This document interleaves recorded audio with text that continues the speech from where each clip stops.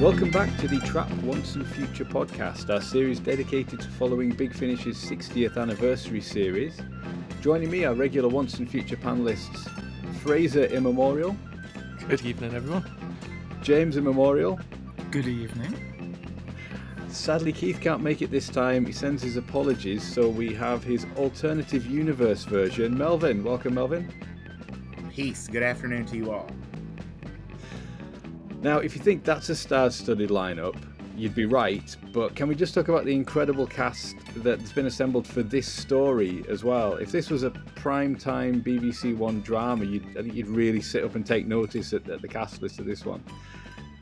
It's absolutely phenomenal. Obviously, we've got Christopher Eccleston himself, who fairly recently come back to Big Finish, and now he's doing an anniversary story.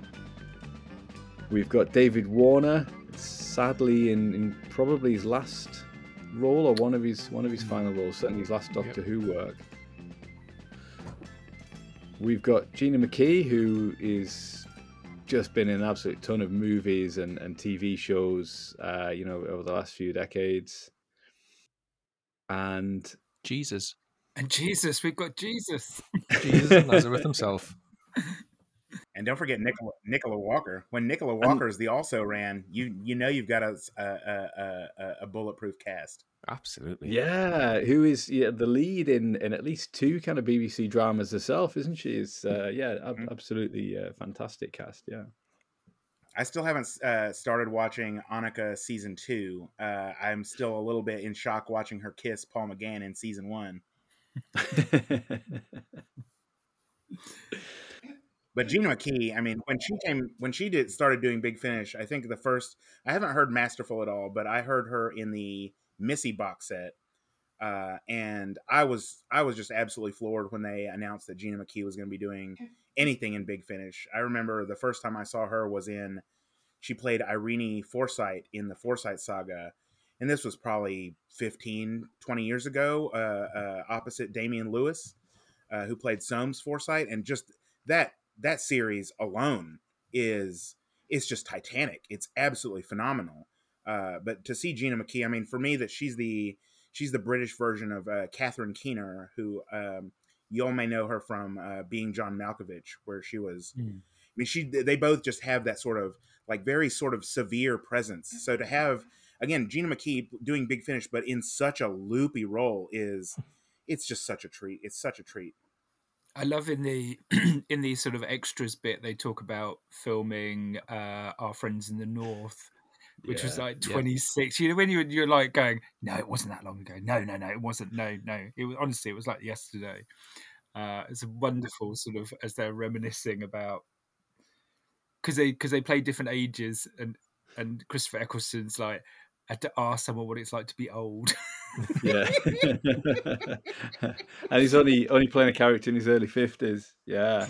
I watched Our Friends in the North was on when I was at university and absolutely loved it, and then it's recently been repeated on BBC 4 or back end of last year, I think was on BBC 4, and I watched it again. It's incredible, and obviously it launched the careers of Christopher Eccleston, Gina McKee, Daniel Craig, whatever happened to him, and Mark Strong. So it's just the four leads have gone on to have absolutely phenomenal careers. Yeah, we've got that on BritBox here. It's been on my to watch queue forever and ever. It's rapidly moving up.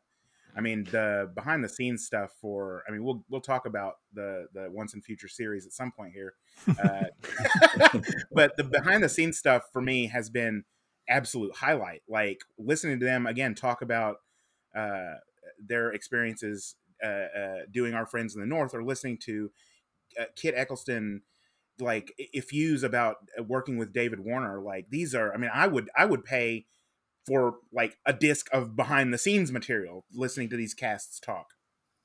I know when what's her name? Is it Lisa? Lisa McMullen? Yeah, and she's like, I listened in on the recording and all the sort of banter in between takes. It's like, I want that box set. I want to just hear what did they talk about when they weren't playing the characters, because the richness of their experiences and the love for each other as well. Because he talks about David Warner giving him advice about, don't play the subtext or whatever it was. You could just imagine those anecdotes were just rolling out in between takes, which would have been a joy to listen to. I mean, I was even losing my mind listening to Nicola Walker talk about meeting Gina McKee at the grocery store. I'm like, I just love hearing that stuff. Like, that's incredible. It's so wild because, again, Mark, I mean, this is what we started off with, was the cast, and this is a man alive. Yeah. Having these people in one story for Big Finish is just insane. It's absolutely insane. And we haven't even talked about Jesus. And how has he not been in Doctor Who before? Yeah. How has that not happened? And not a particularly sort of good part for him in terms of stretching his acting muscles. A lot of just intoning in a kind of a grandiose way in this one. I think he did, because he does the voice of the Silicants and the Time Lord Immemorial, but it's maybe not using the of time. Now, usually I'm up to speed on a lot of these folks, but y'all are going to have to give me a little bit of background on Robert Powell. So Robert Powell is like, he's one of those British actors. I love him in lots of 70s films. He did quite a lot of sort of B movies, horror films. He's done comedy, because he was like it was Jasper Carrot, wasn't it? Yeah, the detectives. The detectives. But he was also he was Jesus, who's probably what most people would know him for playing. In what production? It was Jesus of Nazareth. Jesus of Nazareth. Yeah, Jesus of Nazareth. But he's also he's been like he was in Casualty for a while. Or Holby. He's one of those actors that just he's very versatile. He does a lot of stage as well. So he's kind of one of our greats, if you like. So it's unusual because really... I have a fairly deep background in British drama, at least awareness in terms of like period pieces and stuff like that. But I mean, there are still some, obviously really big names that just sort of slip through the cracks, because I mean, what you're saying is like, granted, he's got a big presence there in the UK, but a lot of that stuff isn't making it over here, or isn't on like Masterpiece Theater or whatever. So I mean, Jesus of Nazareth obviously is a different case. Like, but even that one, it just sort of got past me. So thank you for the background. He was in Doomwatch as well. Yeah, Zed Cars.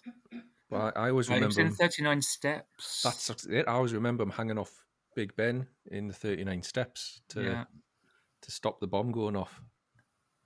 That's where I know him from more than anything, to be honest. And Fraser, did you watch Our Friends in the North? Yeah, I watched it when it was first out. And how did you find their accents? Not as nearly as objectionable as Mark of the Rani. I mean, I keep meaning, I'm like Melvin, it's on my list of things to watch, right after like all of Doctor Who in order.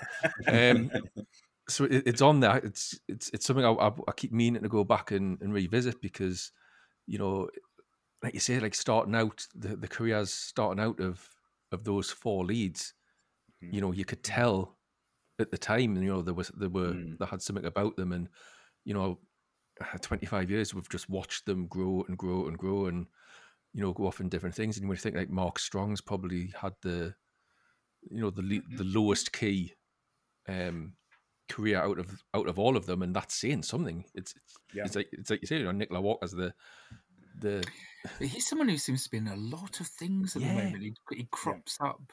He's been in the Kingsman series, hasn't he? He was in a couple of those. He kind of villain in a lot of Robert things. Downey Jr. Sherlock Holmes films also. He does. He plays a lot of villainy. Kick-Ass as well. He was the baddie in the first Kick-Ass, I think. He was in Stardust as well as one of the.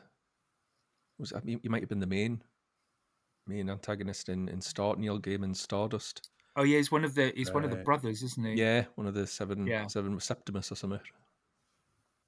Cameos in like 1917 and as well. So it was really interesting for this because having a production that is bringing Gina McKee and Chris Eccleston back together. So I was really excited to see, how that worked out, between those two. So really, I wish they were given a little bit more time together in this. Yeah, so should we talk about the Lumiat first? As I understand it, this isn't a character we've seen in other productions from Big Finish, is it? Like I said, I think she was definitely in the Missy box set, which is where she was introduced, I believe, and she was then in Masterful. I think Masterful was later. Correct? Masterful, yeah. So that's the only, because I knew she was in the Missy series, but I've not listened to that. But I have listened to Masterful. Okay. The origin story is in the Missy series. Yep. So I can definitely give you that bit, which is that she is more or less the Lumiat, and I love it. I think it's a phenomenal idea. She is sort of the Valyard version of, or the Master's version of the Valyard. That's more or less, I mean, that's as simple as you can get. So she is the Master in a sort of future incarnation. Yeah.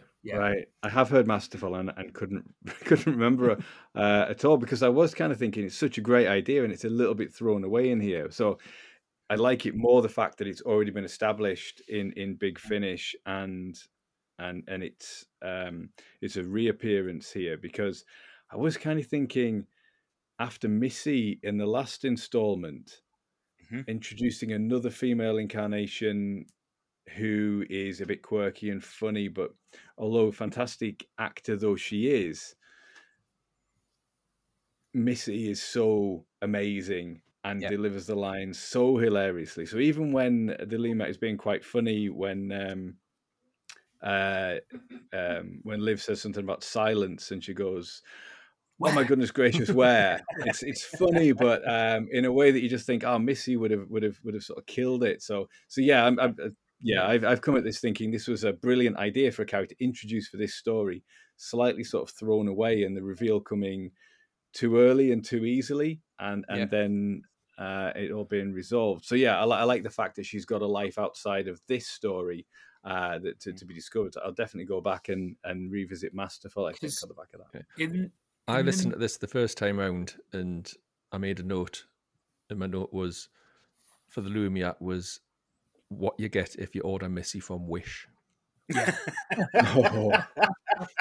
Which is a little bit harsh. I mean, I don't want to, I think, Gina McKee has got a role to play, and, I was a bit like you, Mark. I was thinking, where's this character come from? Is this just a once a future thing? And then I was like, presumably there is more, Lumiat stories out there. So, if it is just one or two stories of Masterful and that box set, then, I'm a little bit surprised. I thought, because you listen to the special features and Lisa McMullen's talking and says, "Oh, I'm really glad I got to write for the Lumiat because that's a character that I invented." So I was thinking, oh well, there must be loads of, it must be like the 11 where there's quite a few other stories with the Lumiat in, and I think it's a little bit unfortunate, really, because I mean, Melvin, you can tell us when was the Lumiat actually introduced?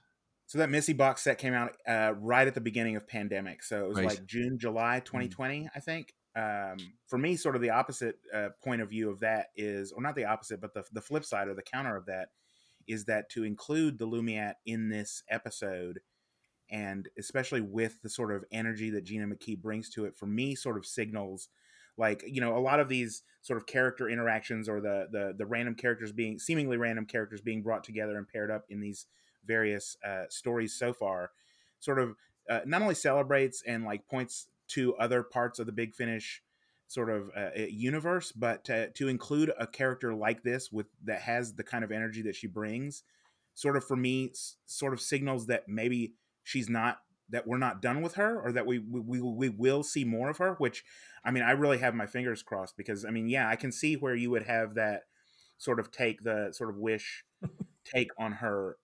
For me, she is as sort of silly and bouncy and chaotic in a gentle way as Missy is cutting and sharp and sort of nasty. And Absolutely. that Missy story, they really bounce off each other, and Missy is really taken off guard, which is kind of surprising.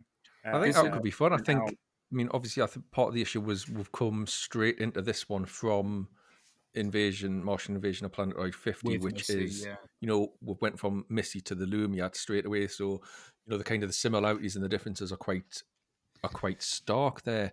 Obviously, the reason I was asking, when was this character introduced, was to see, is this a case of, Big Finish have done something that the BBC have then kind of preempted? Because you look at Missy, in the back end of series 10, where we'll have the arc of Missy's redemption, really, where, which leads nicely into this idea that the next incarnation would be the Lumiat, that would be someone that is, that's what happens. But then what I like about this story and the Lumiat in this story is the end, because obviously the Master's going through the same degeneration issue.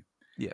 And there is a thing in the Missy box set, and it's touched on briefly in Masterful, about Missy predicting that when the Lumiat regenerates, they will revert back to an evil version of the Master, that there'll be no continuation of a good Master. Yeah. It's just an aberration that will be destroyed. So you have this moment at the end of this story when the Lumiat is degenerating, but it's trying to not degenerate, because whether it's a forward or a backward degeneration, they know it's going to be an evil version, and they don't want to let go of that, which I do love. And again, if you're not that familiar with the character, you probably wouldn't know that that's Missy's prophecy to the Lumiat, is actually, when you die, you will just revert back to evil. There will be no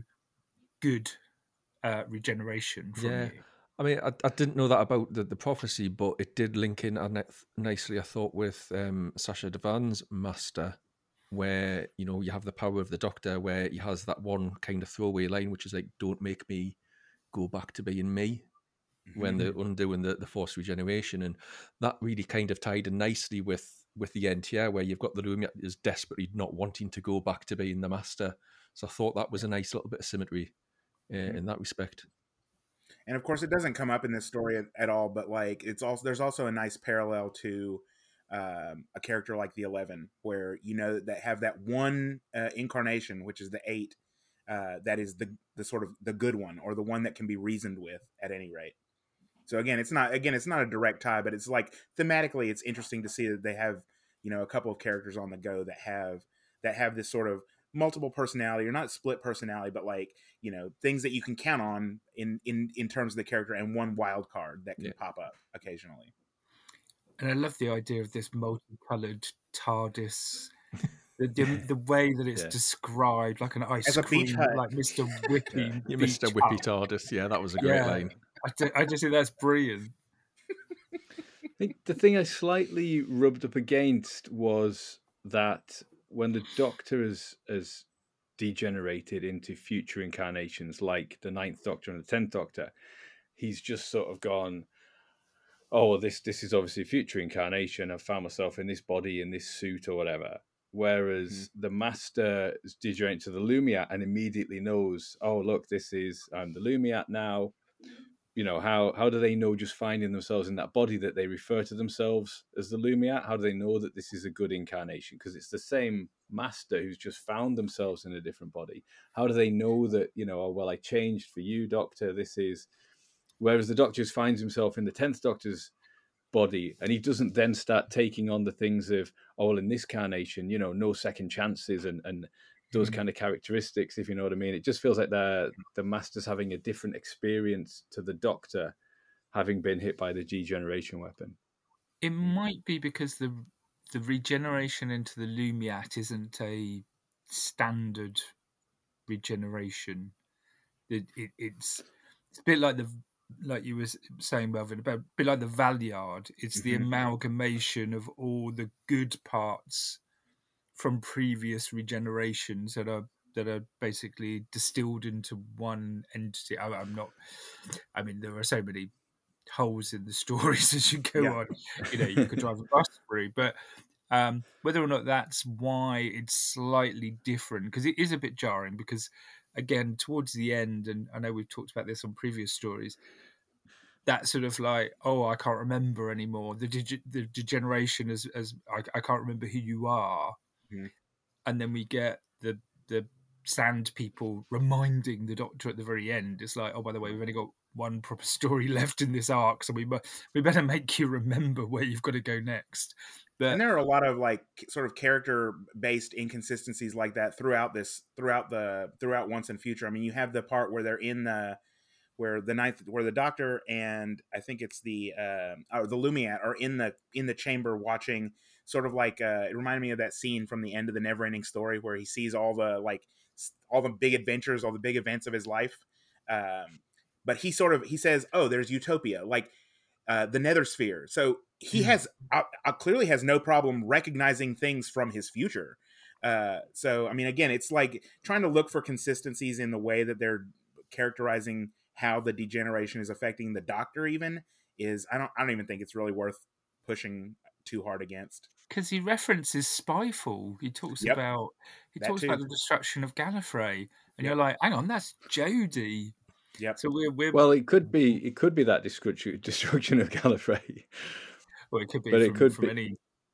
But... it could be the one from the Time War as well, couldn't it? That's even so, the fact that he's referencing like the Nether Sphere, I mean, that's definitely 12th Doctor Missy stuff. Yeah. Even the fact that the Eccleston Doctor is talking about Missy, even though apparently he's, just seen her as the 10th Doctor in the adventure before. But again, what is he? What we don't know what he's carrying from even one story to the next.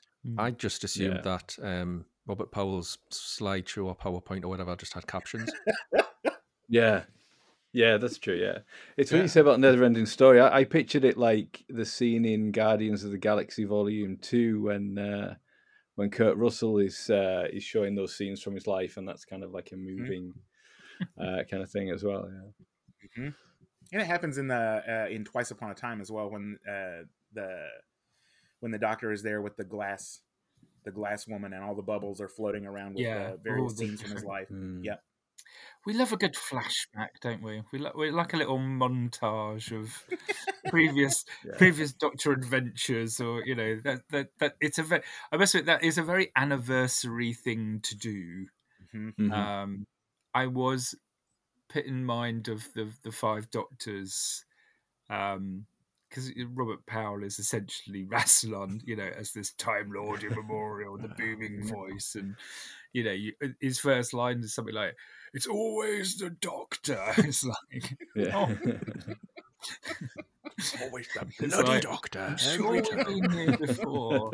But I think we've talked about some of the other stories not necessarily feeling anniversary, or whatever however you would say that. Whereas this one did. Some of the elements did feel a little bit more. You had lots of references in previous stories. You had those scenes. And I know you'll correct me if I'm wrong, but it's Eccleston's first multi-Doctor story, even though it's a slight difference in a multi-Doctor story. But since coming back to the franchise, it's his first multi-Doctor story. So you've got those anniversary elements in there as well. There was bits I was going, okay. The story itself, I'm sure we'll talk about. But there were nods there, which I thought actually this feels more of a special, rather than we've pulled 6 names out of a hat and we're going to put them in an adventure together. Yeah, I think the names out of the hat, the Rod Stewart storytelling worked a lot better this time, because it did feel as if these characters fit together a bit more than the previous ones. But I think that was because obviously the narrative of the story is wrapped around, we need a Doctor, we need a alternative Doctor, we need a companion, and we need a master. A friend and foe, isn't it? Yeah. So it was kind of more... Friends like their nursery rhymes, don't they? Oh, man. It's very Moffat era. The prophecies are very RTD, and the poems, like there was, by the end of the Moffat era, I was just like, please stop giving me stupid poems. It's Yeah. like, what was, oh, I had to write it down. And now it's time for one last bow, like all your other selves. 11's hour is over now. The clock is striking 12. Like, it's the same cadence. It's the same very simple, like, iambic lines, iambic couplets. Like, sorry, that's my my former academic life poking out. But it's just, it's very, like, it's a very Moffat era thing. There's one for Good Man Goes to War as well, isn't there? There's Demons run when a good man don't goes they? to war and all of that stuff. But Yeah. It starts in Remembrance of the Daleks, so doesn't it? The little girl, there's a doctor at the gate, 5, 6, 7, 8. Yes. There's a doctor at the gate is maybe the first example of it. Yeah, which is a very influential story, sort of thing. Coming soon to Big Finish. The nursery rhymes of Doctor Who. All iterations like to add more layers to Time Lord mythology because it always adds weight, doesn't it? You know, like Power of 3, or you know, the Rachnos, or whatever it is. It's always, or the Toclafane. It's always something from Time Lord mythology, or the Ravenous. It's like, oh yeah, this is this thing that we were scared of as children because it adds more weight. But the more you do it, the less impact it has, probably. And you know, if you don't sort of seed that earlier, you know, like this nursery rhymes just mentioned here, but the way the Big Finishes works, they could have dropped that into other stories at other times in the build up, like they did with Zagreus. So that it then, you know, it would reward the very loyal kind of listener who is across the other ranges, and you go, oh yeah, that must mean something that's coming up.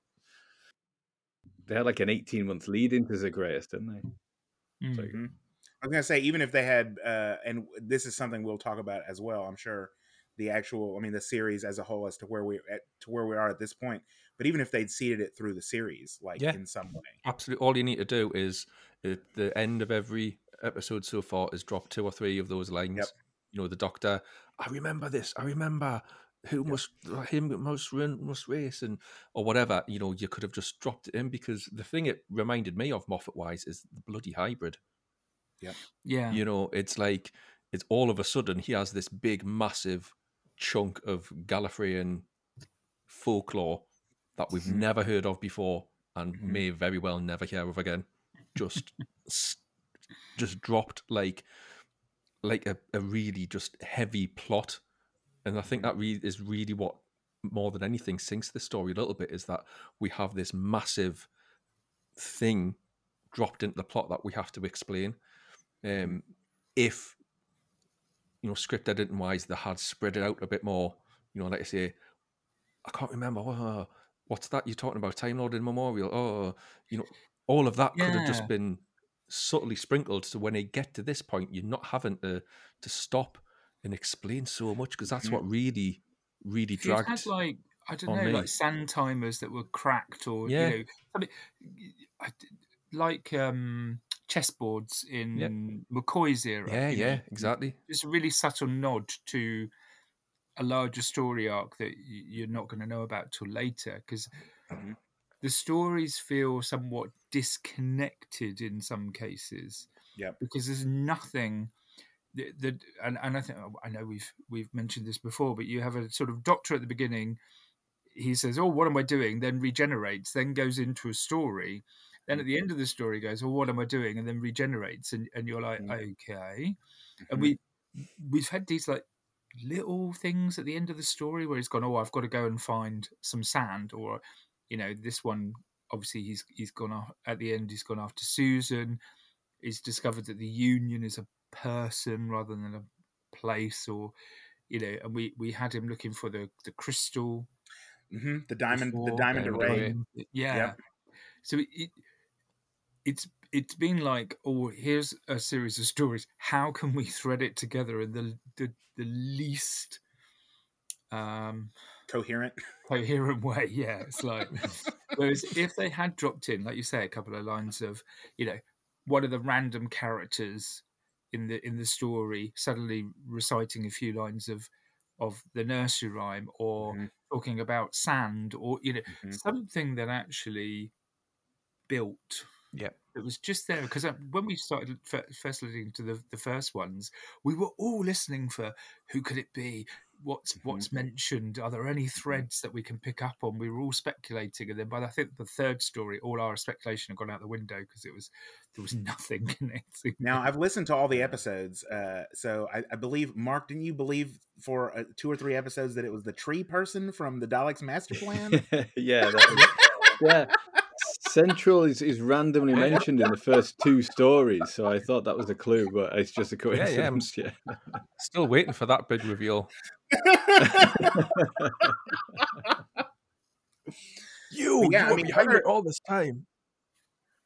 They've had a lot of Time Lord characters in this series because you've had the monk, you've had in the Time War story. Obviously, you had the general and other Time Lord stories, characters who could have been talking about their shared mythology and nursery rhymes and things.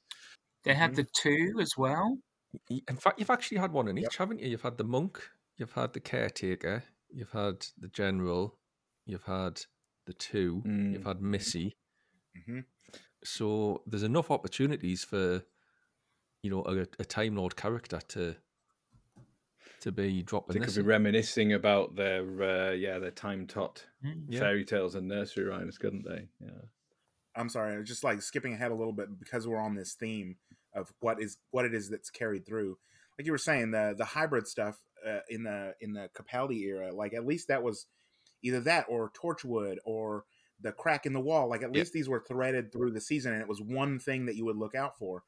Whereas in Once and Future, one of the things that's sort of bewildering about it is, you've got the Diamond Array, you've got the Sands of Time, you've got, there are 3 or 4 different things that, or the Union also is like, having trouble like putting like any coherence to them, or like what do any of these things have to do with one another. And the fact that they're all, mentioned at least for the first time in this story, like all of them are mentioned in one story, sort of, I mean, I guess, what their portent is will be revealed next week in the McGann one.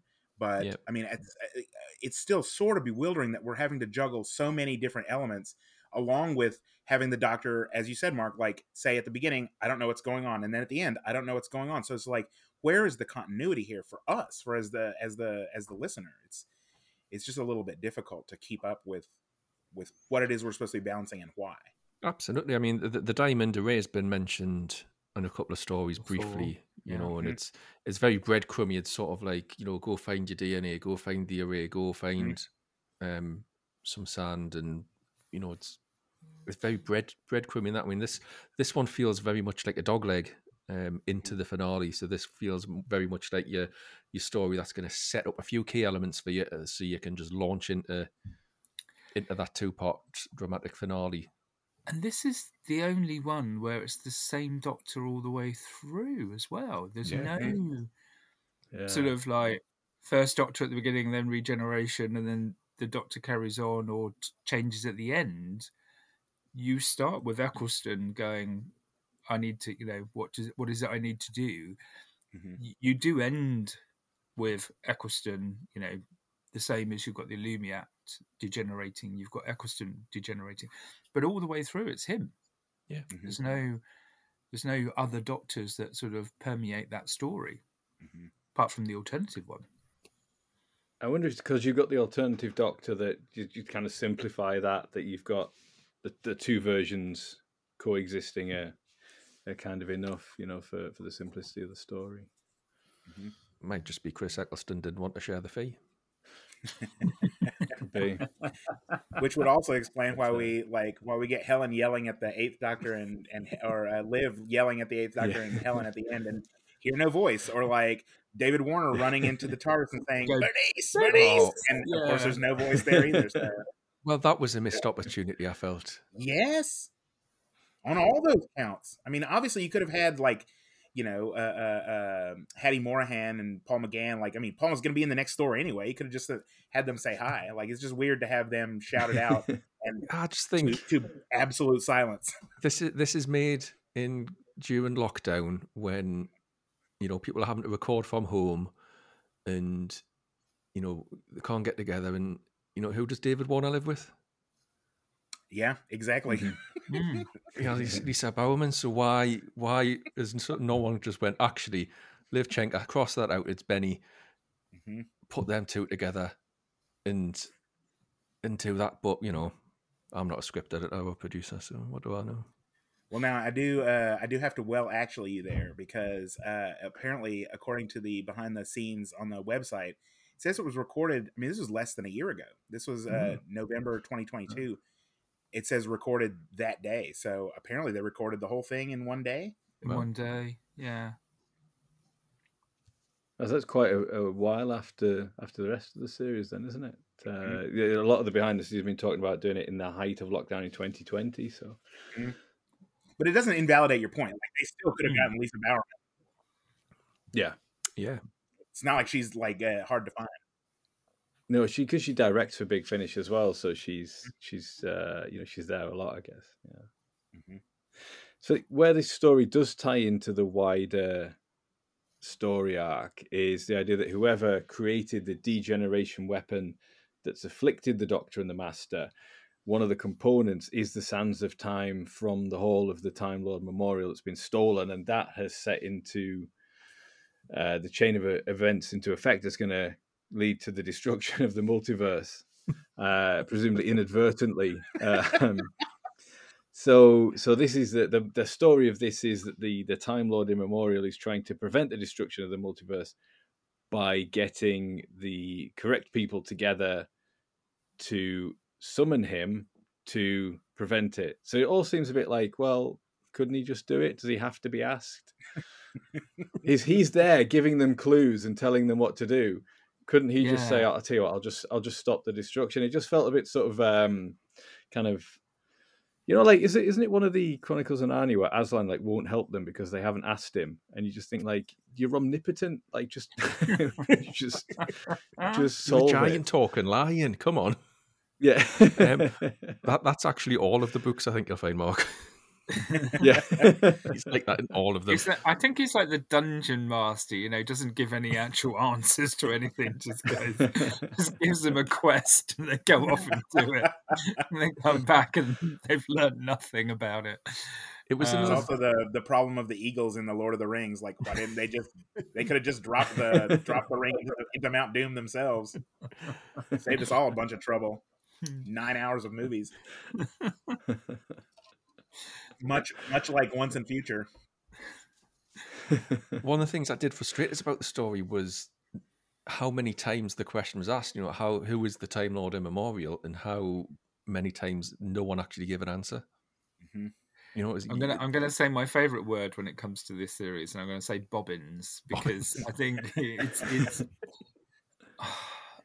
on my first listen to this, the words I wrote down were noisy, because it was just lots of background noise of things cracking, sands, and I was really like, I've no idea what's going on. In my head, I was like, I don't know what's happening.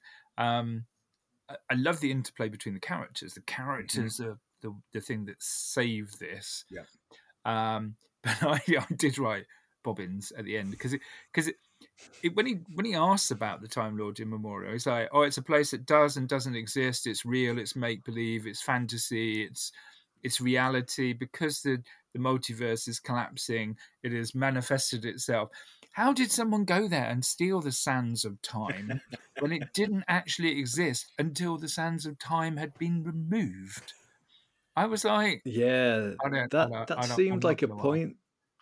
That seemed like a point. Made me think that this is going to be sort of like quite a powerful kind of being that's behind it in the end, because they said that it's not supposed to be a physical place that they can go. So it made me think it's going to be maybe something a bit. It's obviously not going to be the toy maker because they're using him on TV, but that kind of metaphysical kind of being that could go somewhere that doesn't exist. So yeah, I kind of felt like that was a point, rather than if it turns out to be Clara at the end. Sort of the way I understood it is how they've got they got signs in yards here where it's like, don't dig because you'll hit a power line. So that's how I understood it, is that whoever it was went to get the sands of time, like accidentally just hit a power line or hit a gas main. That's how I understood it. Anyways, I was a bit like you, James. It was a struggle the first time round, just to kind of, like I say, we've got this massive, bulky plot just stood there. I'm trying not to use the word turd, but that's what giant poo dumping. But it's not that. It's not bad. That bad. But it's like, you've got this huge thing you've got to explain. So you've got to explain all about the Time Lord Immemorial, and that just sucks the energy out of the story, because so many people are having to explain so much, and it affects the characters, because you have things like where you've got Gina McKee, you've got Chris Eccleston together, and they should be having a bit of bounce, but they're not having to explain stuff. It's the Doctor meeting the Lumiat, and it should be something more than it is, because it's, who are you? Well, I'm the Lumiat. I'm the good version of the Master. I bring light now and not evil. All right, that's cool, but look, we need to go and look at this PowerPoint over here and look at this sand, and because of just how big this idea of the Time Lord Immemorial is, it just really drags at everything. There's a lot of exposition. Yeah.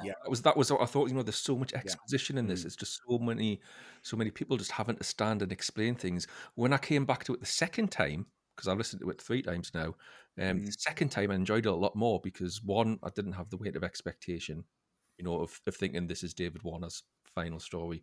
This is Chris Eccleston and it's Gina McKee all together. It's going to be, and it's Jesus. It's all going to be magic.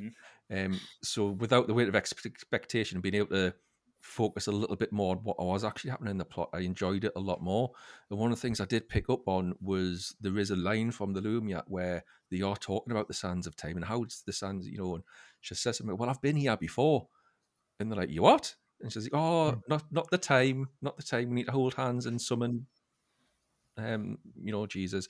So from what I gathered from that is, it sounds very much like, the Master has been a lot more involved in the degeneration weapon than we might think. Otherwise, yes, he/she has been affected by it as well. But the suggestion is that, the Master's been here before. Maybe they were the one that took the sands to build the weapon, and which went like wrong. backfired on them a little bit, because that would be classic Master if that happened. And the Master also knows that the Union's a person as well. Yeah. Because we know we've got River in the last story, and although River's not been in the previous stories, she's linked to the previous stories, because she was the one that passed the note over in the 6th Doctor story. So again, you don't know whether there was some involvement from River earlier on that we just haven't picked up on yet. But yeah, I thought that when she said, "Oh, I've been here before," I was kind of like, "Oh, okay." And the fact that you've got the degeneration at the end, so maybe we'll get a cameo from a different master in the final story, that they're not. Well, this is it. I mean, we talked last time about that bit of artwork, about how it's got McGann and it's got that empty space, sort of top left of the. So is that, we're speculating that might be another Doctor that's going to come in. Could that be a Master instead? I think that's quite likely. To be honest, we're going to have another version of the Master pop up in the last one. Yeah, the story again, it doesn't really. It's not a very good story as far as the story goes. For me, I mean, I also managed to get through it 3 times, and I don't say that in a disparaging way, because for me, listening to these, and you were saying that that's the characters that save it. For me, it's the actors that save it, because it's what they like. Hearing those voices for an hour is a delight, just an absolute delight. And you can tell that they're having fun, which really makes a huge difference to to whether or not, I mean, for me at least, I enjoy something, because you can tell that these 4 actors have real chemistry. That even though Nicola says she hasn't worked with Gina McKee or David Warner before, like that she is, like, they're all extremely excited and happy to be there. And the fact that it was recorded on the same day means they were all there, most likely. And it was just, again, listening to them, we were talking about the silly poems earlier, but listening to all four of these incredible actors say these insane and inane lines is, that is a joy as well. Don't get me wrong, the story isn't very good as a story, but the execution of it, you couldn't ask for four better people to have saying silly things about sand and four becoming two, and doing, it sounded like long division to me after a minute. I'm like, and then four goes into three, and then three goes into two, and I'm like, what are you talking about? I think, for me, since Eccleston came on board to Big Finish, I love the Eccleston. So I love his Doctor. Absolutely. Listening to the Eccleston stories, it just brings joy. I don't know how he does it, but he just seems to be having a whale of a time, and he is in this as well. His quips about the alternative Doctor being like a poor copy of him, or something that fell off the back of a lorry. He's got such great comic timing, and the way that he says it can be really, really dry, but then he's sort of like with a really jaunty tone to his voice as well. I could listen to Eccleston for hours, and I think you're right. Some of the lines, you're like, oh my god, he must have looked at the script and gone, what have I got to say? But and it's the same with some of his other stories. You think, oh my god, he must have read that and gone, I've done Shakespeare. But he just reads it. He just goes, blah, blah, blah, blah, blah, blah. And you can tell he's just having a great time while he's doing it. And as a listener, he just really just wraps you in a big comfy blanket and just goes, it'll be all right. Whatever I'm saying, it'll be all right. Yeah. I got that with Gina McKee as well, for all that I've said Missy from Wish, but she is really enjoying that role, isn't she? You can tell the way she's, delivering those lines and kind of like bouncing off them, that she is actually quite, invested and really enjoying herself as well. She's effervescent. Yeah, that's a good word. That's not too extreme of a word, because like, again, there's just like something really, like, the energy almost comes out. I don't even understand. I don't know how to put it, because I would say if it were TV, like, she leaps off the screen, but like, she leaps out of your earbuds or whatever. Like she really, like, and this is the other thing, what I was saying earlier about, it seems to me that to bring her back and have her do this for this story, they must have more coming from that character, which I want that, to have her guesting in the Missy series, or the Missy series for, I think it was just the one episode as far as I remember. I haven't heard Masterful, so I don't know how involved she is there, but again, a sort of supporting role here. Like, I really want, I want much more of this character, because I feel like she has, again, that energy. Like, there's a lot to give there, in a way that, like, we could really get, what you were saying about the sort of bargain version of Missy. That's only because she's given so little to do. With a meatier role with more substantive narrative arc. Like, I feel like this could be a really, really fantastic character. She's so, when she meets Liv in the beginning, and there's sort of like sand people are attacking, and she's going, oh dear, oh, look at this, don't go near them, sand will go in your mouth and you'll turn into them, don't love it. It's like, oh my god. She's like, shall we go to the TARDIS? It's like, I even loved when Liv introduced herself. She's like, I'm Liv Chink, and she's like, I know. But this is the thing, all four of these actors can do, again, it's a cadence, it's, the way they can say a word, or the intonation, or an inflection. Like, they can do so much work with just the voice. It's really remarkable. Liv's like the straight guy in a comedy partnership in this. She's very, she does have comedy lines, but it's very sarcastic and quite sort of sharp. Where so you've got, and David Warner as well has got some sarcasm. So you have the sort of like Eccleston and Lumiat sort of, jovial, sort of taking the Mickey out of each other. Yeah. And then you have these other two characters who are much more deadpan and a little bit more, oh, look at these two children. It's like, and I like that balance. And when they sort of pair off as well. But there does seem to be, again, going back to the sort of drag on the story, it's like where they end up walking round and round and round and round, and actually they all stayed in the same place.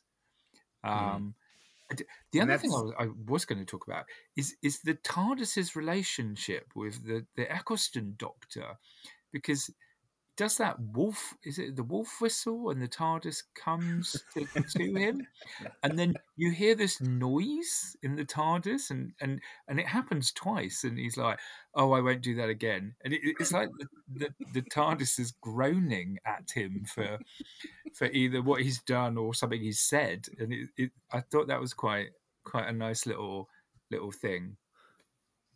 It's definitely charming.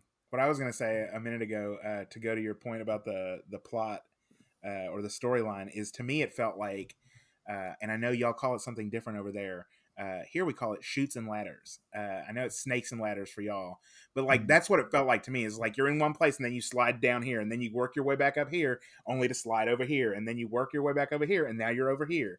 Like it's like it felt in a very whether they were anywhere or nowhere. I mean, I don't think they ever really come to a conclusion on that at the end, but like it does sort of feel like just like a big game of chutes and ladders, which again, and then the pairing off, because each of the pairs, I mean, you get every character gets paired off with every other character. You get the Lumiat and Liv at first, the two doctors, and then you get the Lumiat and the Eccleston Doctor, and then you get the Warner Doctor with the Ninth Doctor.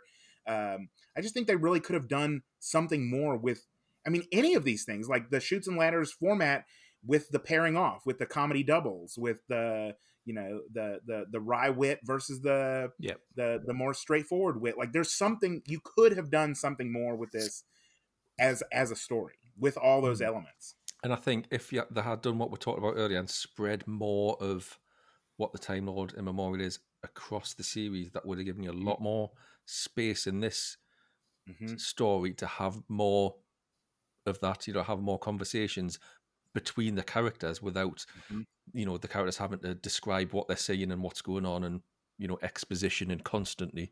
So yeah, definitely. And that I felt was one of the things that actually sort of got in the way, was the Robert Powell sort of Jesus stentorian voice, because at first, I mean, for the first sort of half, 2/3 of the story, it feels like it's an omniscient narrator, or what is the voice? And it's not really until sort of the latter third, certainly latter half, that he actually starts interacting with the other characters. So I sort of feel like even if you had left that until the end as like a sort of grand reveal, giant voice, here's what you must do, I am the great and powerful Oz. Like it would have allowed those interactions that you're talking about to happen more organically and maybe a little less exposition. I would have liked the Time Lord Immemorial to actually have appeared. You need to summon him, so lo and behold, out he pops, and you could have some wonderful quip about, oh look, he's dressed like you in San Francisco at Millennium, and got a real sense that this person was actually here, and it might be Aslan, but at least Aslan pops up now and again and looks like a lion. So I think that was a little bit lacking as well.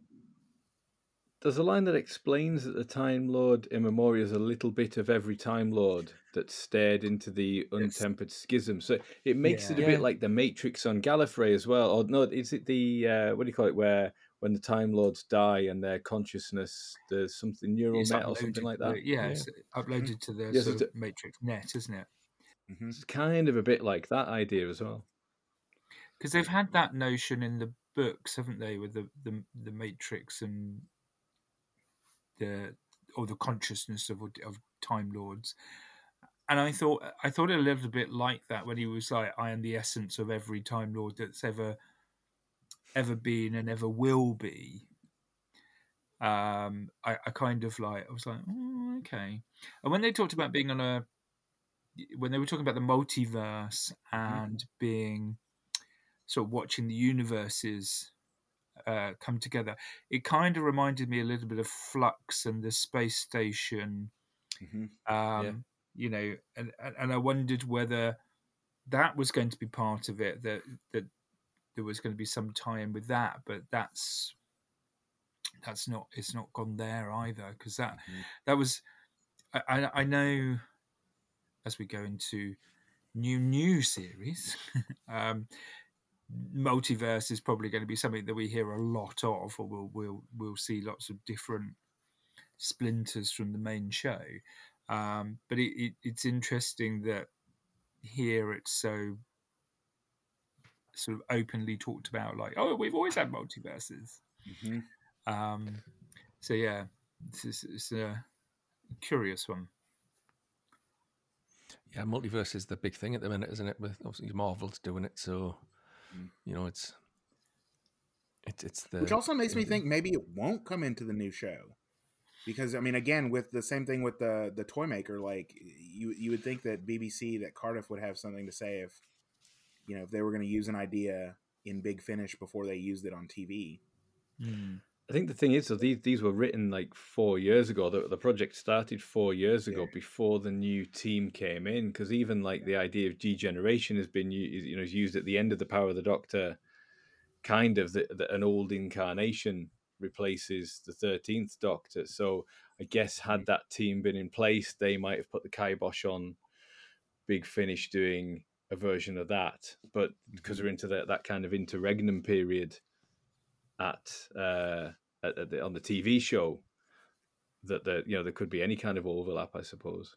I mean, I suppose it depends, because I mean, again, they did record this in 2020, like November 2022, so that's more than enough time for them to have, for RTD to have been like, not sure about this. Yeah, I suppose it's just if it was written in 2019 when they started it, and it had already been approved or anything. But yeah, I suppose we don't know. We don't know what happens behind the scenes there, do we? Because I think, you know, in terms of Once and Future, this is the first time that the word has appeared. Multiverse, that is. I don't think they've said it in Once and Future yet. Yeah, I think so. I think it's just to get David Warner's Unbound Doctor in, probably, isn't it? Yeah. Conversely, they might have been more than happy. They might have said, yeah, sure, I'm going to do a big multiverse thing, in series 50, series 14 and 15 is all going to be multiverse. So, as long as you're just doing this tiny little, little thing about, Jesus is, sorry, I'm calling Jesus, Robert Powell is, the gateway to the multiverse, then yeah, we're absolutely down with that. And, oh, what a great idea. I'll cast him for series 15 because he's never been in Doctor Who and he bloody well should have been. Yeah, he should have. I mean, they call. I mean, I think Bad Wolf Studios have got Home of the Whoniverse on one of the walls. I've seen a picture of Shooty next to it, so it's certainly a phrase that's bandied around. And from a franchise perspective, I know they're looking to grow it, and we already know some of the sort of potential spin-offs, or certainly one's been confirmed. There's others, I'm sure, in the pipeline. So we're it's certainly an option that is there for them to take if they wanted to produce a much bigger franchise. The Nissa Chronicles. I'm really looking forward to that. I look forward to the new Lady Christina series.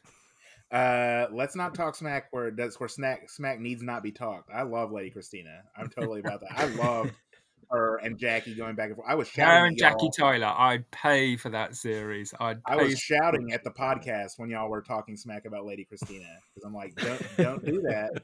I love those. I want a box set of Michelle Ryan and Warren Brown getting into mischief, chasing each other across the globe, because they spark in those series. In both of those series, they are phenomenal together. And yeah, she and Jackie Tyler again. I also would pay for a disc of just that. That's what that story should have been. It's just them doing crazy stuff and like going out and having a good time, getting wasted on the town. I would still be listening for 4 hours for "You Ain't My Mother." Yes, I am.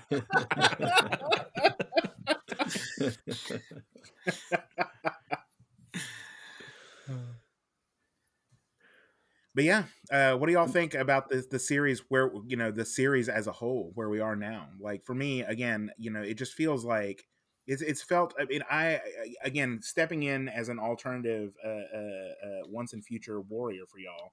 I just want to get my opinion out there on where we are to this point, which is that I have, there are a couple of the stories that I've really loved as stories, as opposed to sort of this one where we've already sort of said like really isn't much story here. But the Artist at the End of Time, I loved that one. For me, having the Jenny character with the Fifth Doctor and the Sixth Doctor, like there was I mean, that is really the only one of the series so far that to me felt like a story that stands on its own as a story, and one that I will return to, probably more than any of the other ones. Aside from that, probably the last one that y'all looked at, the Planetoid 50 with the 10th Doctor and Missy and the Paternoster. Like that was just like joke after joke after joke, and every single one of them landed. And just in terms of pure enjoyment factor, I feel like that one was a big winner. And this one again, like being able to hear these four voices was just such a gift. But for the series as a whole, I've been underwhelmed. I'm not gonna tell y'all lies. Like, and I know that there's a lot of smack talking going on the internet on a regular basis about it. For me, I don't know if I had known. I mean, not necessarily the story, but like that it was going to be what it's turned out to be. I don't know that I would have paid for the whole thing. I mean, I might have just gone in for the ones where, and I probably would have picked the exact ones that I just listed as the ones that I really enjoyed, because I mean, $80-$90. I mean, I don't know what the today's conversion rate is into pounds sterling or the euro for those of our listeners in the Eurozone. But the cost, I don't know that it's justified, and that is a little bit disappointing to me. Sorry to go on. Sorry to pontificate. No. I think for me, I've come into this as very much like the Big Finish novice. And I think there's been, high points and low points in this series. I think I've very much looked at it along the lines of sort of like a classic RTD or Moffat series, where it is, standalone stories with an overall arc. So you've had your stories. We've had the arc bits running through, and looking at the shape of that. Like I say, this one is very much a dog leg. I'm expecting next one to be the grand finale, and then this coda that's coming next year. God knows what that's going to be, but elements have worked really well. I think having sort of like the different writers in to give different types of stories, because I mean, you look at last month's Planet I-50, it's a completely different beast to Artist at the End of Time, and both fantastic stories, but that variety that we've been getting is really good strength. We went from a very sort of traditional classic feeling story, from Rob Valentine at the start, into Artist at the End of Time, into then Genius for War, so the different styles, the different tones has worked really well. It's been interesting for me as that novice to get a little snapshot of all of the Big Finish work that's going on. So it has been like it's been like a tasting menu in that respect. I'm getting like little morsels of these characters. Some of them are, intriguing. I would happily pay to hear Michelle Gomez and David Tennant, Oh my do God. anything, from here on. Other ones, things like, sorry, Melvin, cover you as Lady Christina. I'm listening to that. I'm thinking, would I go out and specifically buy a Christina box set? I probably wouldn't. Yeah, okay, put them with Jackie Taylor. It might be a bit more interesting, and that's another element. The sort of I call it the Rod Stewart storytelling method of picking one from A and one from B and pot C and so on. Sometimes that's worked. Sometimes it really hasn't. I mean, yeah, you look at like Genius for War, where you've got Sylvester McCoy and Terry Malloy squaring off again. Big thumbs up. But then the supporting characters, the General, and who else was it in that one? I can't remember now. The other Time Lady, wasn't it? Yeah, it's kind of like, in this one, Livchenko. I dare say there's better Livchenko stories than this, but there's nothing in this that says to me I must now go out and seek out, Livchenko to listen to. So it's ups and downs. On the whole, I have enjoyed it. I've enjoyed, this is probably the one that I've enjoyed the least. The other, like I say, Planetoid 50, Artist at the End of Time, and was it Past Lives, the first one? Those have been the ones that I've enjoyed the most. I've enjoyed most of the stories, if that makes sense. So, it's I think it's been good for me. But then I haven't had that weight of expectation of being a long-term Big Finish listener that is expecting maybe something a bit more. I'm happy with what I'm getting because it's fresh and it's new for me. With other people, I might be, well, there is better stories for the 11. There is better stories for the Caretaker or whatever than what we're getting here. And if you were expecting something a bit more along the lines of Flux, where it is very much one story that leads into the next, then I can see where the disappointment comes from. But I'm enjoying it. I'm looking forward to seeing who the Union is. Well, that's very comforting to hear. I'm getting it from my point of view, because again, like aside from this podcast, I haven't really been listening to a lot of other podcasts about these stories, and so a lot of what I'm seeing from general audiences is on Twitter, and it's dire there, y'all. Again, I am not as down on it as the internet is. But you say like you're that saying, you it's should. like I'm sorry. Go ahead. I was going to say, you say that you should look at what they're saying about Doom at the moment. But I mean, that's like... I have made a point actually, because I listened to that set and I really liked it. To go every time Big Finish posts about it, the vitriol, I go in there and I make, I feed the trolls and then I run away. So I just watch my notifications blow up all day, and all the little angry face showed up, or like such and such commented on your post. I'm like, y'all, the thing that they don't realize, which I love, is my favorite thing, because my job is social media and marketing, is that every time they come and spew vitriol all over the Facebook page, all they're doing is feeding the algorithm and increasing visibility for that post. So what they are trying to do is get people to not pay attention to it. What they are doing is getting infinite people to pay attention to it. Yeah. And it'll affect their algorithm as well. So the more they, criticize Doom, the more Doom will come up in their feed. It's great. So like, I noticed you like Doom. You keep commenting on Doom. You must like you it. talk about Doom all the time. So here's the next trailer for the next Doom story. I mean, I must admit, I've done. We did Time Lord Victorious. Was it? God, it was only last year or the year before.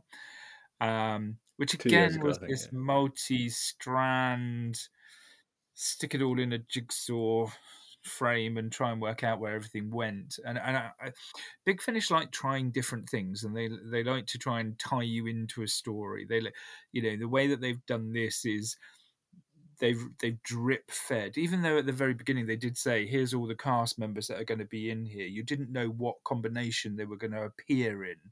So they've done this drip feed where we've been eagerly awaiting the next cover image, so we know, who's in this one. Who, even though we're sort of down to the last couple of stories and going through my tick list of who's been in it yet, you've narrowed it down.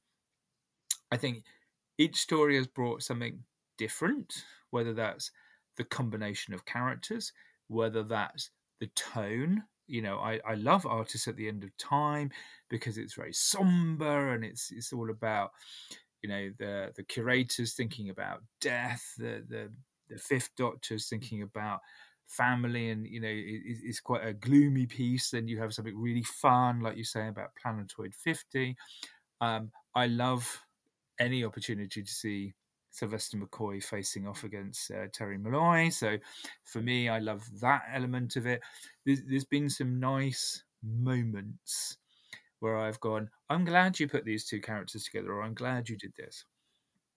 As an overall arc, doesn't, for me, sit together, because I think these feel like or this sounds really harsh. I don't mean to sound it as harsh as it is, but it sounds almost like the monthly range, where they've got all these stories that they were going to release on the monthly range, and then they were like, "Oh, we're not doing that anymore. How can we link them together?" I know. Let's just tag on a bit about the Doctor degenerating at the beginning and the end, and then we have a story, because it feels like this one, this apart, degeneration is mentioned, but you don't get any other Doctors. So we've kind of like, we're gearing up towards the end, so it's like, let's not worry about all of that, let's try and stick in lots of other stuff.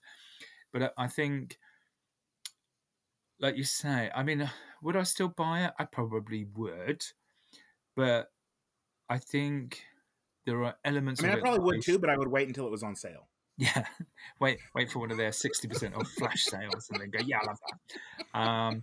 Whereas I think some of the other anniversary ones, the Destiny series and things like that, I think that I love those, and I think they're much more coherent. It doesn't feel like it's a series of odd stories. They're much more strongly connected together. So yeah,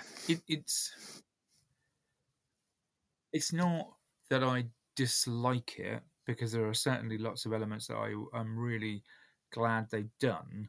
I just think there could have been, like we've been talking about today with the nursery rhyme, something that connected them all, other than the Doctor is degenerating, because that's really the only thing that's threaded throughout all of the stories, is that sort of plot line, which we started with at the very beginning, and we're still, we now know that it's some sort of weapon made from sand, and that's it. It's funny you mentioned Doom as well, because that's, again, is very light arc. You've got the basic setup of, and the similarities go further, actually, because in both cases the characters have been hit by a weapon. We don't know by who. We don't know what the weapon is. We don't know how it will eventually kill them. And then, in order to try and get to the bottom of that, the Doctor and Doom have gone off throughout the Whoniverse, meeting loads of different characters, companions, and monsters, which are unrelated to that central kind of issue that they're trying to deal with. So yeah, I guess it's kind of parallel evolution, that somehow they've become very similar like that. But yeah, I'm quite like you, Fraser. I think it's probably my least favorite one. But the acting and the characters and the interaction is definitely, for me, made it really worth listening to. Mm-hmm. And I think that's been my favorite thing. I think I mentioned this in one of the others, is the thing I love about multi-Doctor stories is the thing I kind of love about Avenger movies and stuff like that as well. It is characters that you already know and you've seen independently meeting, and that's just really, really cool. And, if I think I have heard all the kind of Liv Chenka stories, and absolutely love her as a character, and she's so brilliant with the Eighth Doctor and Helen. Yeah, I guess if you were introduced to her in this story, she is a bit more of kind of an exposition machine. She's quite kind of wry and everything, as you'd expect from the character, but she's a absolutely fantastic companion. So if you've got that, if you come to it with that knowledge, or if you come to it with the knowledge of the Lumiat, which I didn't, and then see her interact with another incarnation of the Doctor and Liv and things like that, that's where the kind of the real pleasure of this series comes from, and it does for me. And I've got to say as well, just a point I made earlier, and probably people were shouting at their phones or whatever, when I said that the nursery rhyme thing started with remembrance of the Daleks. It's the 5 Doctors, isn't it? It's who unto Rassilon's tower would go must choose above, between, below, and that's another anniversary link as well. That's why I feel this is the most anniversary of all of them, because you've got this mythical Time Lord figure.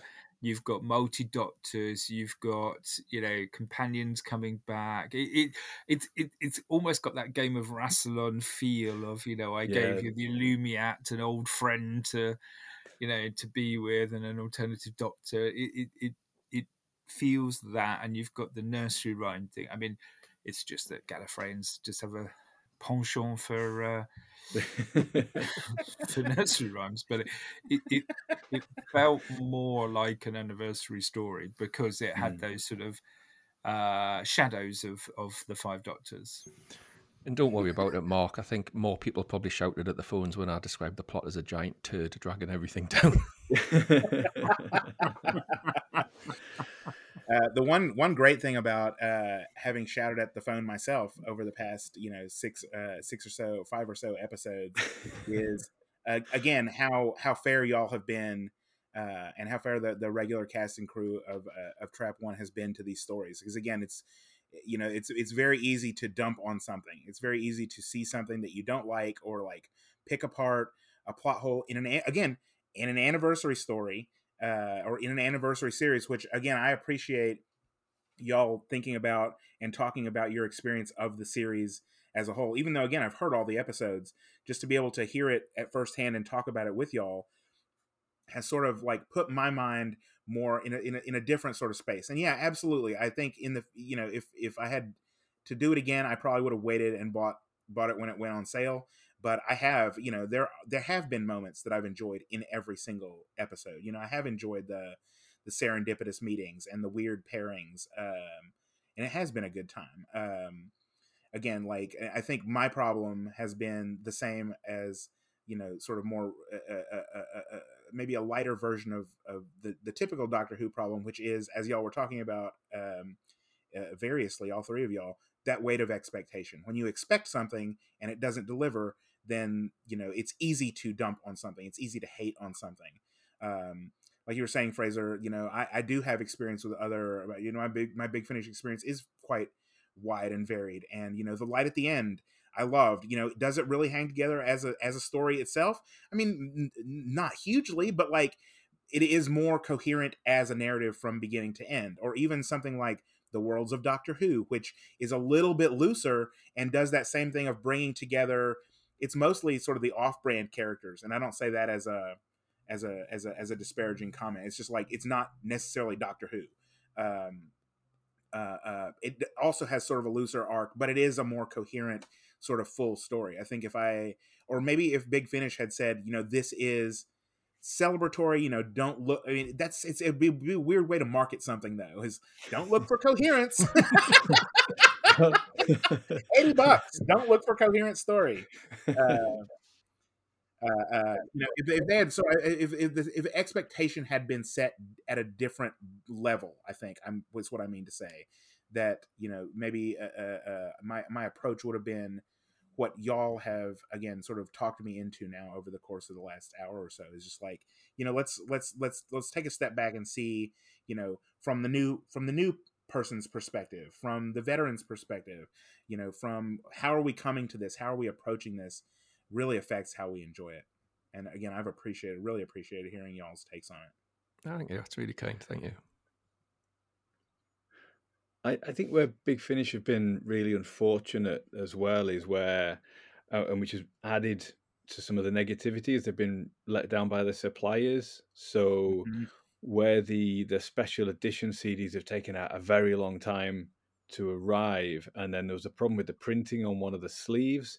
And then when that came out and the other sleeves came out, and there's a problem with the sort of foil coating, which I kind of thought that was when I first saw it, I admit, I did think that was people not really looking after them properly. And then mine is just, I literally arrived and I put it on the shelf. And when I looked at it a week later, it was, the foil was all just kind of deteriorating on it and peeling away. So I thought, no, actually, there is a problem with that. So it's shocking. Yeah, they have been let down by the suppliers in that case, and will all come good in the end. But I think is this the 6th or 7th release? This is the 6th one. The 6th, and I've only got the first 3 CDs so far. So yeah, that's it's kind of outside of their control. But I think it's added to some of the disillusionment and disappointment from listeners as well. I get it, and I mean, I did the special edition of the digital version, and that's where I feel a little bit sort of taken advantage of, is that I think the only difference digitally is that the extras are extended, which I'm like, is that really worth the extra? I don't know. And the difference was negligible though. From the download, it was like, an extra $3 maybe, or an extra $4 or whatever.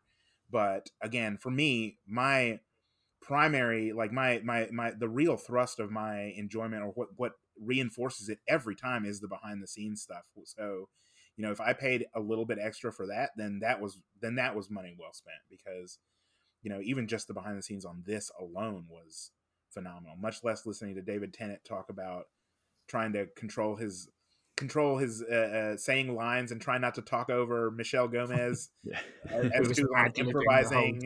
Yeah. Incredible. This the behind the scenes stuff alone, like I say, I would pay for a disc of that. Just listening to the four of these people in this particular release talk about their careers, God, I would just absolutely pay for that. I wish there was more of it. You kind of, you get drawn into it because it's only like 15, 20 minutes, isn't it? And you're like, oh, I want to hear more about that. Mm-hmm. Which is, I guess, just proves that it's a good thing to have on there. But you're just kind of like, yeah, I've listened to the story. Now I want to be rewarded with, with some extra bits that regale us. Yeah. Are you not entertained?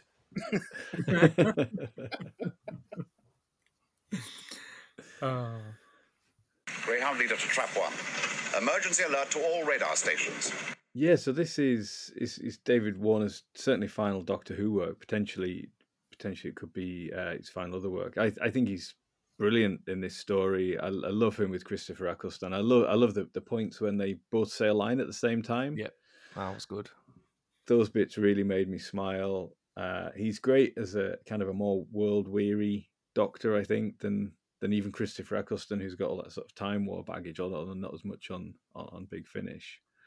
Does everyone have like a favorite David Warner role, just as a bit of a sort of a tribute to him as this is his final work? I absolutely, I grew up on the way that y'all grew up with Doctor Who. I grew up with Star Trek The Next Generation. So Goma Dread in the episode where he's interrogating Patrick Stewart, that is just, for me, that was, I was probably 12 when that aired, or 13, like at that age where that sort of thing embeds itself into your head for life. And I always think of that. Always. Incredible performance as a Cardassian interrogator in The Next Generation. How many lights are there, Melvin? There are 4 lights! Absolutely, yeah. I would have picked that one if you hadn't picked the first. That is just a...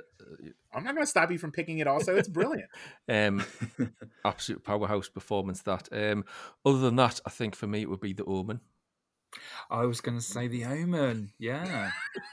Because the way he is dispatched in The Omen, but he's a much younger. It's a role, but he's already got that world weariness as well. The sort of like downtrodden, photographer, and he plays that so well in The Omen, and that fatalistic side to that character who knows that something's coming, and lo and behold, it does come, and it's one of cinema's greatest moments when it comes.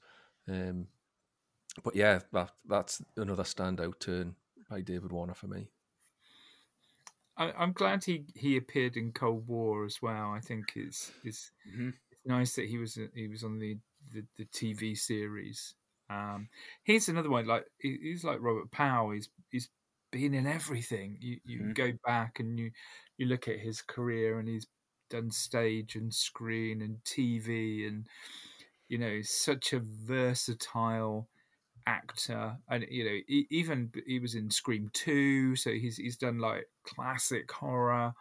He's done some of those sort of old British horror films, and then he's sort of come back and done sort of cameos in more recent, more up to date sort of horror thriller sort of things. And I just think he's such a great actor. It's just whatever role he's in, and it doesn't even matter if he's in it for a very short space of time. You're left with that memorable impression of him being there. He's in Titanic, isn't he? He's quite a quite a sort of not very nice person in Titanic. I will probably get my nerd card revoked for this, but I had never seen Time Bandits until I went on a big David Warner binge when he passed away, and had never seen Time. He was phenomenal in Time Bandits, and the other one I watched during that binge was, and if you've never seen this one, please put it on your list. It is hard to watch and it is intense as the day is long. But he was in a film with John Hurt called Little Malcolm and His Struggle Against the Eunuchs, which again, it's a lot. But to watch those two guys again go up against these, and this is the thing, is like these, great actors elevate each other. And again, it's one of the, and they elevate scripts, and we've seen that with the story we talked about today. Again, the story is what it is, but to have these four people giving it to us is incredible. And when, you get a team up like John Hurt and David Warner in Little Malcolm, it's electrifying. I think I mean, I know when you sort of posed the question mark around David Warner and favorite stories. I'm not that familiar with the Unbound series, I have to say. I think I have one story, and I think it was a freebie that they gave away at Christmas or something. You could download it, so I remember just sort of listening to it, and that was it. But a bit like what Fraser was talking about would it make you want to jump on board to other stories? This, to me, I now want to listen to some more of the. I've been reading about the Unbound series, about how the alternative Doctor fits into established timelines and stuff like that, and I love Benny Summerfield as a character as well. So I have taken away from this story. I've already downloaded some of those stories to listen to in the next couple of weeks, because I just think that's a wonderful, fresh portrayal of the Doctor. And I love how Eccleston says he should have played the Doctor. There's a real tribute to him there, and he has got that sort of world weariness about him, which I really enjoyed. That is you've made a good life choice. I'm going to tell you that right now. Those stories, when he passed away, the most recent one the most recent box set had only just come out. I haven't listened to it yet because I'm loath to let that character go. That series, that world weariness, the way he sparks off of Lisa Bowerman's Bernice, it's an entirely different beast. It is Doctor Who in a way that it's never been done before, which is saying something. I think I've heard a couple of them. Quite an old one now is the one he did with the Brigadier, with Masters of War, I think. That's the very first one, yeah. So it's the Unbound Doctor and the Brigadier up against the Daleks, and that is a fantastic story.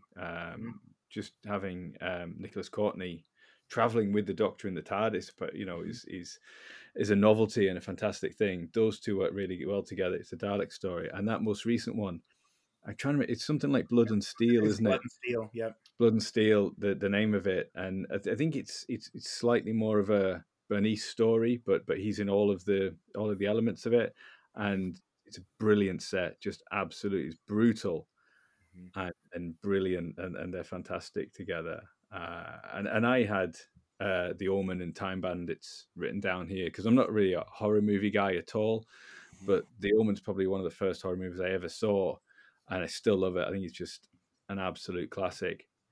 And like you say, he's such a memorable character in it. He's absolutely brilliant. And the Time Bandits, it's just one of those films that I can't even remember the first time I saw it. I've just kind of, I was 2 when it came out. So I must have just kind of watched it when it was, it was on TV ever since I was a kid, and loved it as well. So yeah, really, really sad loss, but an incredible body of work that we can still enjoy and discover new things. I hadn't heard of the film that you mentioned there, Melvin.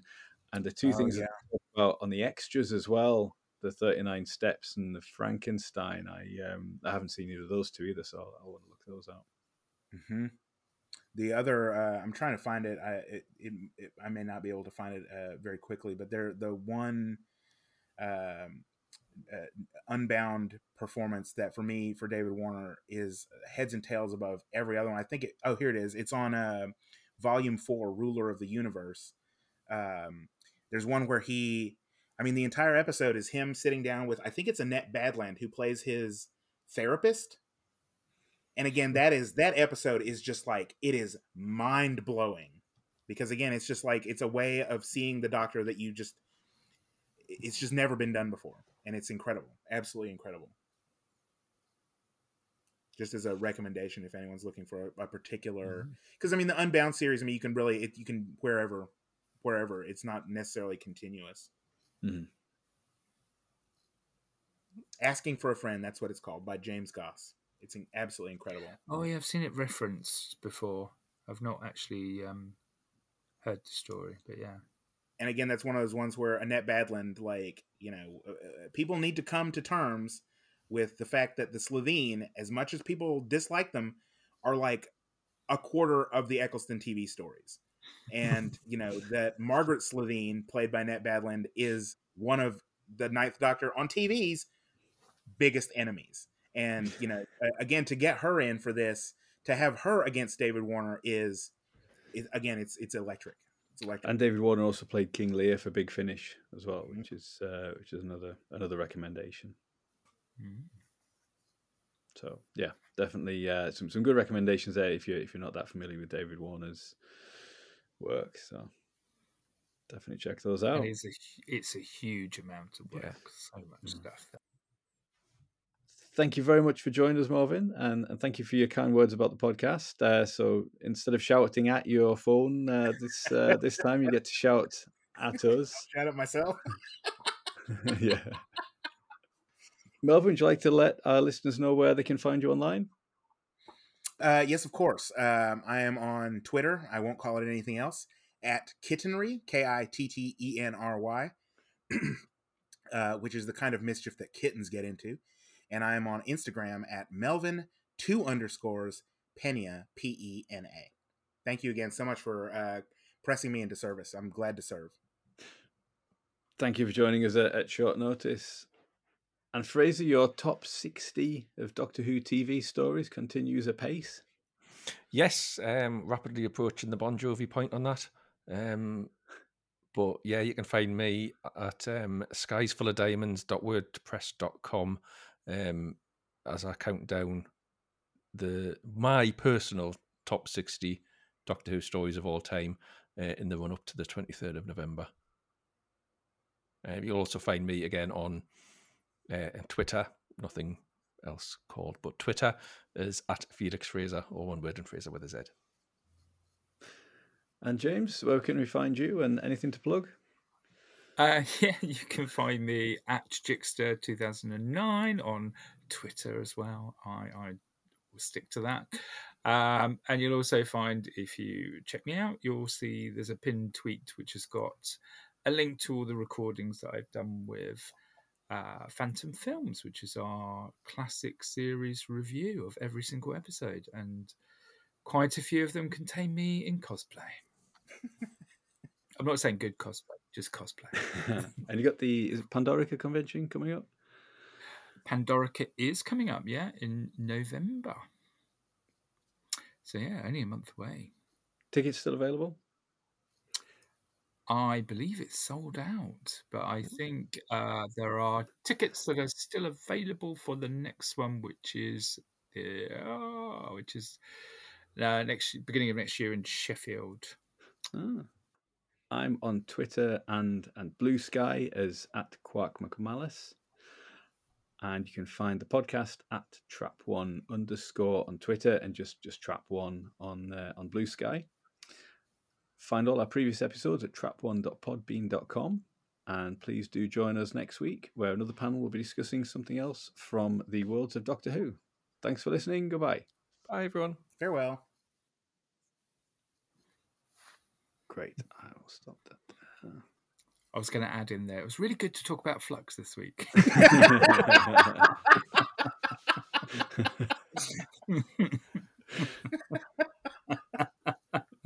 Continuity all over.